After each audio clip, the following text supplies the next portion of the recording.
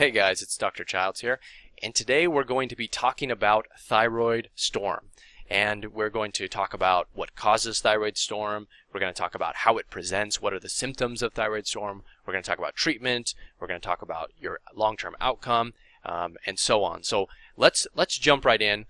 And the reason I want to talk about this is because I think a lot of patients maybe misunderstand what a thyroid storm actually refers to, and they're perhaps confusing thyroid storm with another condition known as thyrotoxicosis. And so what I want to do is I want to start by explaining the difference between these conditions and then also hyperthyroidism. So we'll do that just real quick. So first of all, hyperthyroidism is a list of conditions which lead to a state of excess thyroid hormone in the body. That's all it is. Okay, so that's number one.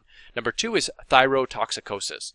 Now, thyrotoxicosis refers to the impact that thyroid hormone has on your body, the negative impact that it has. All right, and so that's why it's called toxicosis. So it's thyroid causing a toxic effect on your body. And then lastly is thyroid storm, which is what we're going to be focusing on today.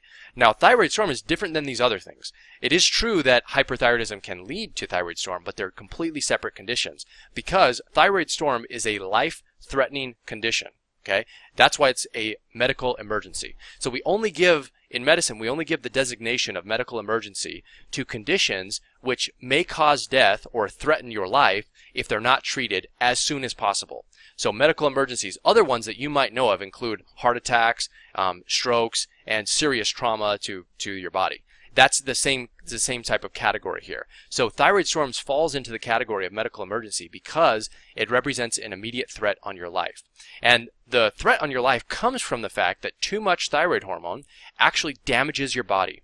Okay, and so in this way, you can think about it as a manifestation. So if you think about a spectrum of disease in which hyperthyroidism affects your body, on one end you have thyrotoxicosis, and that's just damage. That's a mild amount of damage. You don't feel good when you have it, but it's not going to kill you. And then at some point, as that gets worse and worse and worse, you reach thyroid storm. And that's when things get very serious. So if you're just experiencing some minor things like, we're saying minor because they're relative here, but they're serious to you, but some minor heart palpitations or maybe just an elevation, a little bit of diarrhea, a little bit of weight loss, those are sort of the more mild symptoms and representation of thyrotoxicosis, whereas the extreme manifestation of those would be complete cell death in some of these areas, and that causes some serious symptoms. So right away, just understand that there's a difference between all these things. Okay, well, let's talk about some of the symptoms. So how do you know if you're in a thyroid storm? Well, luckily, it's actually very hard to miss because the symptoms are very serious. It's not like you're going to, just wake up one morning and boom, it's there and you didn't know it was coming all along. That's generally not how it occurs. Although we'll talk about some of the other triggers that can cause it to come up when we get down farther a little bit here. But generally, that's not how it happens. So the way that it works is, let's say that you're experiencing some of these symptoms and they're just getting progressively worse and worse and worse, and you decide to go to your doctor. So what your doctor would do is they would look at your symptoms and they would give you a point based off the symptoms that you have. And if you reached a certain amount of points, then they would compare your lab tests to those, and then they would determine if you were in a thyroid storm or not. Now, this is obviously happening very quickly because usually when you have a thyroid storm, you present to the emergency department. You're not generally going in just for a routine visit to your doctor. So put that in mind. Put that into context here. So what are the symptoms? So number one, and probably the most common symptom, is a fever or an elevated body temperature. This is also referred to as thermoregulatory dysfunction.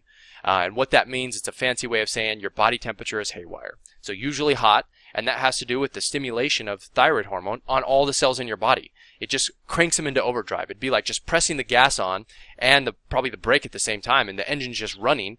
In this case, it's your body, just producing tons and tons and tons of heat. And that heat has to go somewhere. And so it's being released in your body, and that's how your temperature goes up. Another common symptom would be a rapid heart rate, otherwise known as tachycardia. However, this is usually very high. So some people, technically tachycardia can be low. There's a degree of severity in terms of all of these things. So when we're talking about a rapid heart rate, I'm talking about 130s, 140s, 150s, 160s just at rest. That is a very abnormal heart rate if you're just laying in bed. Another very serious symptom would be rapid development of heart conditions, including heart failure, heart attack, or atrial fibrillation. And what this refers to is that the thyroid hormone in excessive amounts can simply damage your heart and cause some serious problems. Another symptom would be swelling which is also referred to as edema, especially in the extremities. And this is a serious symptom because it can be a manifestation of your heart not working very well. So if the heart isn't able to pump blood forward, it starts to back up, and it will back up all the way down into the veins in your legs, which causes the swelling of edema, especially in the extremities. And that's a very bad sign. People with heart failure often have a lot of that. Other symptoms include neurological dysfunction, such as just irritability or agitations, but can go all the way to seizures or coma. And now you can start to see these are really serious symptoms.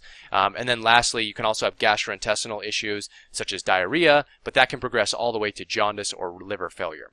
And so just put these into context that a mild fever is not a big deal, but a very high fever of like 104, 105, and you're not sick with a, bacterial infection, that's a big problem. Okay, that's where you have to start thinking about thyroid storm.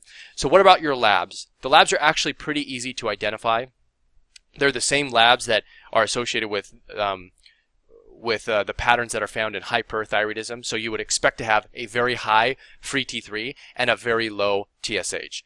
Now, generally, the labs can be used to confirm the suspicion of the doctor or of yourself. So it's, like I said, you go in, you have these symptoms, they pull your blood immediately, and they'll run these tests if that's on like their list of diagnoses that they think might be causing your issues. And so, you put these into context, and they usually go together. But the labs, I would say, they're an important part, but your symptoms are just as important in this case, because it's hard to miss, like I said, this list of symptoms here. You can't miss it if you're someone, their neurological dysfunction is altered, or they're potentially having seizures. Like it's just hard to miss. So what causes it? So let's talk a minute about the cause. The good news is, well, I guess we'll say good news here, is that the majority of the time a thyroid storm is the result of untreated hyperthyroidism. And that's usually due to Graves' disease. So you're probably familiar with Graves as the most common cause of hyperthyroidism, especially in the United States, and which is the autoimmune disease. But usually what happens is we don't really miss Graves' disease, the diagnosis, that often. In fact, most people with Graves are being treated for that condition. But what if you weren't treated? Or what if you decided to take a more natural approach or to try something different? Well, that is how thyroid storm can potentially start to cascade and develop. Because what happens is it's usually due to an untreated or undertreated form of hyperthyroidism that then just slowly picks up over time, and then suddenly you reach that threshold where then you start to develop the symptoms of thyroid storm. That's not the only way that you can get it, though. In fact, there are a couple of other ways that happen much quicker, or they happen very, very rapidly, we'll say. So, for instance, and this happens if people have hyperthyroidism, but then they also have an acute illness. And so some of these things that can precipitate or cause thyroid storm rapidly include things like a heart attack, or if you go into DKA, which stands for diabetic ketoacidosis, and that's relevant usually only to those who have diabetes. It might occur if you become pregnant or if you experience massive trauma. So it's possible if you have hyperthyroidism that's being treated and it's perfectly fine to all of a sudden be kicked up to thyroid storm if you also have some of these other things. So in that way, it is possible for it to happen, very quickly. But that's generally not how it occurs. Usually it's a slow build-up over time due to not being treated. So how do you treat it? There's actually a lot of different treatments here. I'm going to talk about some of the basic ways and how you should think about this. But first of all, there are 5 B's to the treatment. So number 1, you want to block synthesis, and that's blocking synthesis of thyroid hormone. So synthesis is the creation of it. Number 2, you want to block release. You want to block your thyroid, which stores the thyroid hormone. You want to block it from producing more. Number 3, you want to block T4 to T3 conversion, and this is the activation of thyroid hormone. So if you can, so even if your body's releasing it, you might be able to block it from activating it, and then you don't have to worry about that too much. Number 4 is beta blockers, and these are medications which slow down the impact that thyroid hormone has on your cells, especially in your heart tissue and in the peripheral tissues in your body. And then number 5 is block gastrointestinal circulation, and what that refers to is the reabsorption of thyroid hormone through the GI tract. So what you can do is you can take binders such as cholestyramine, which bind up the hormones in your body and prevent your body from putting them back into circulation, because that's what will happen sometimes in your body with hormones. You will constantly secrete them and reabsorb fractions of them in a cycle. So these 5 ways are kind of how you need to treat thyroid storm, and each of these things has a different set of medications that you can use and so on. And so I won't go into those in detail because they're not really relevant to what we're talking about now, but just realize because it's so serious, we treat it at multiple levels. And you might notice that some of these treatments are the same treatments you might be using for hyperthyroidism, especially due to Graves or otherwise. So the prognosis, like what can you expect if you have this? Like I said, it's a medical emergency, which means it's a very serious condition, and it has a mortality rate of about 10 to 20%. So let me put that into context. What that means is that if 10 people have thyroid storm, 1 to 2 of those people may die as a result of that, as a result of having that disease, thyroid storm. So that's pretty serious. Those are not great odds. So the best thing you can possibly do is to prevent yourself from developing it. And the best way to do that is by preventing it, and that is by making sure that you treat your hyperthyroidism. So I'm all for taking natural approaches, as you probably know if you've seen my other videos. I'm all for that, and I think that they can be very powerful in treating thyroid disease. But hyperthyroidism is kind of its own unique beast here. It can be done, but you also want to make sure that you're not neglecting the medications that may be necessary to prevent damage to your body. Okay, so always keep that in the back of your mind. The best way to prevent it is to just simply take your medication and keep your hyperthyroidism in check and the thyroid toxicosis in check.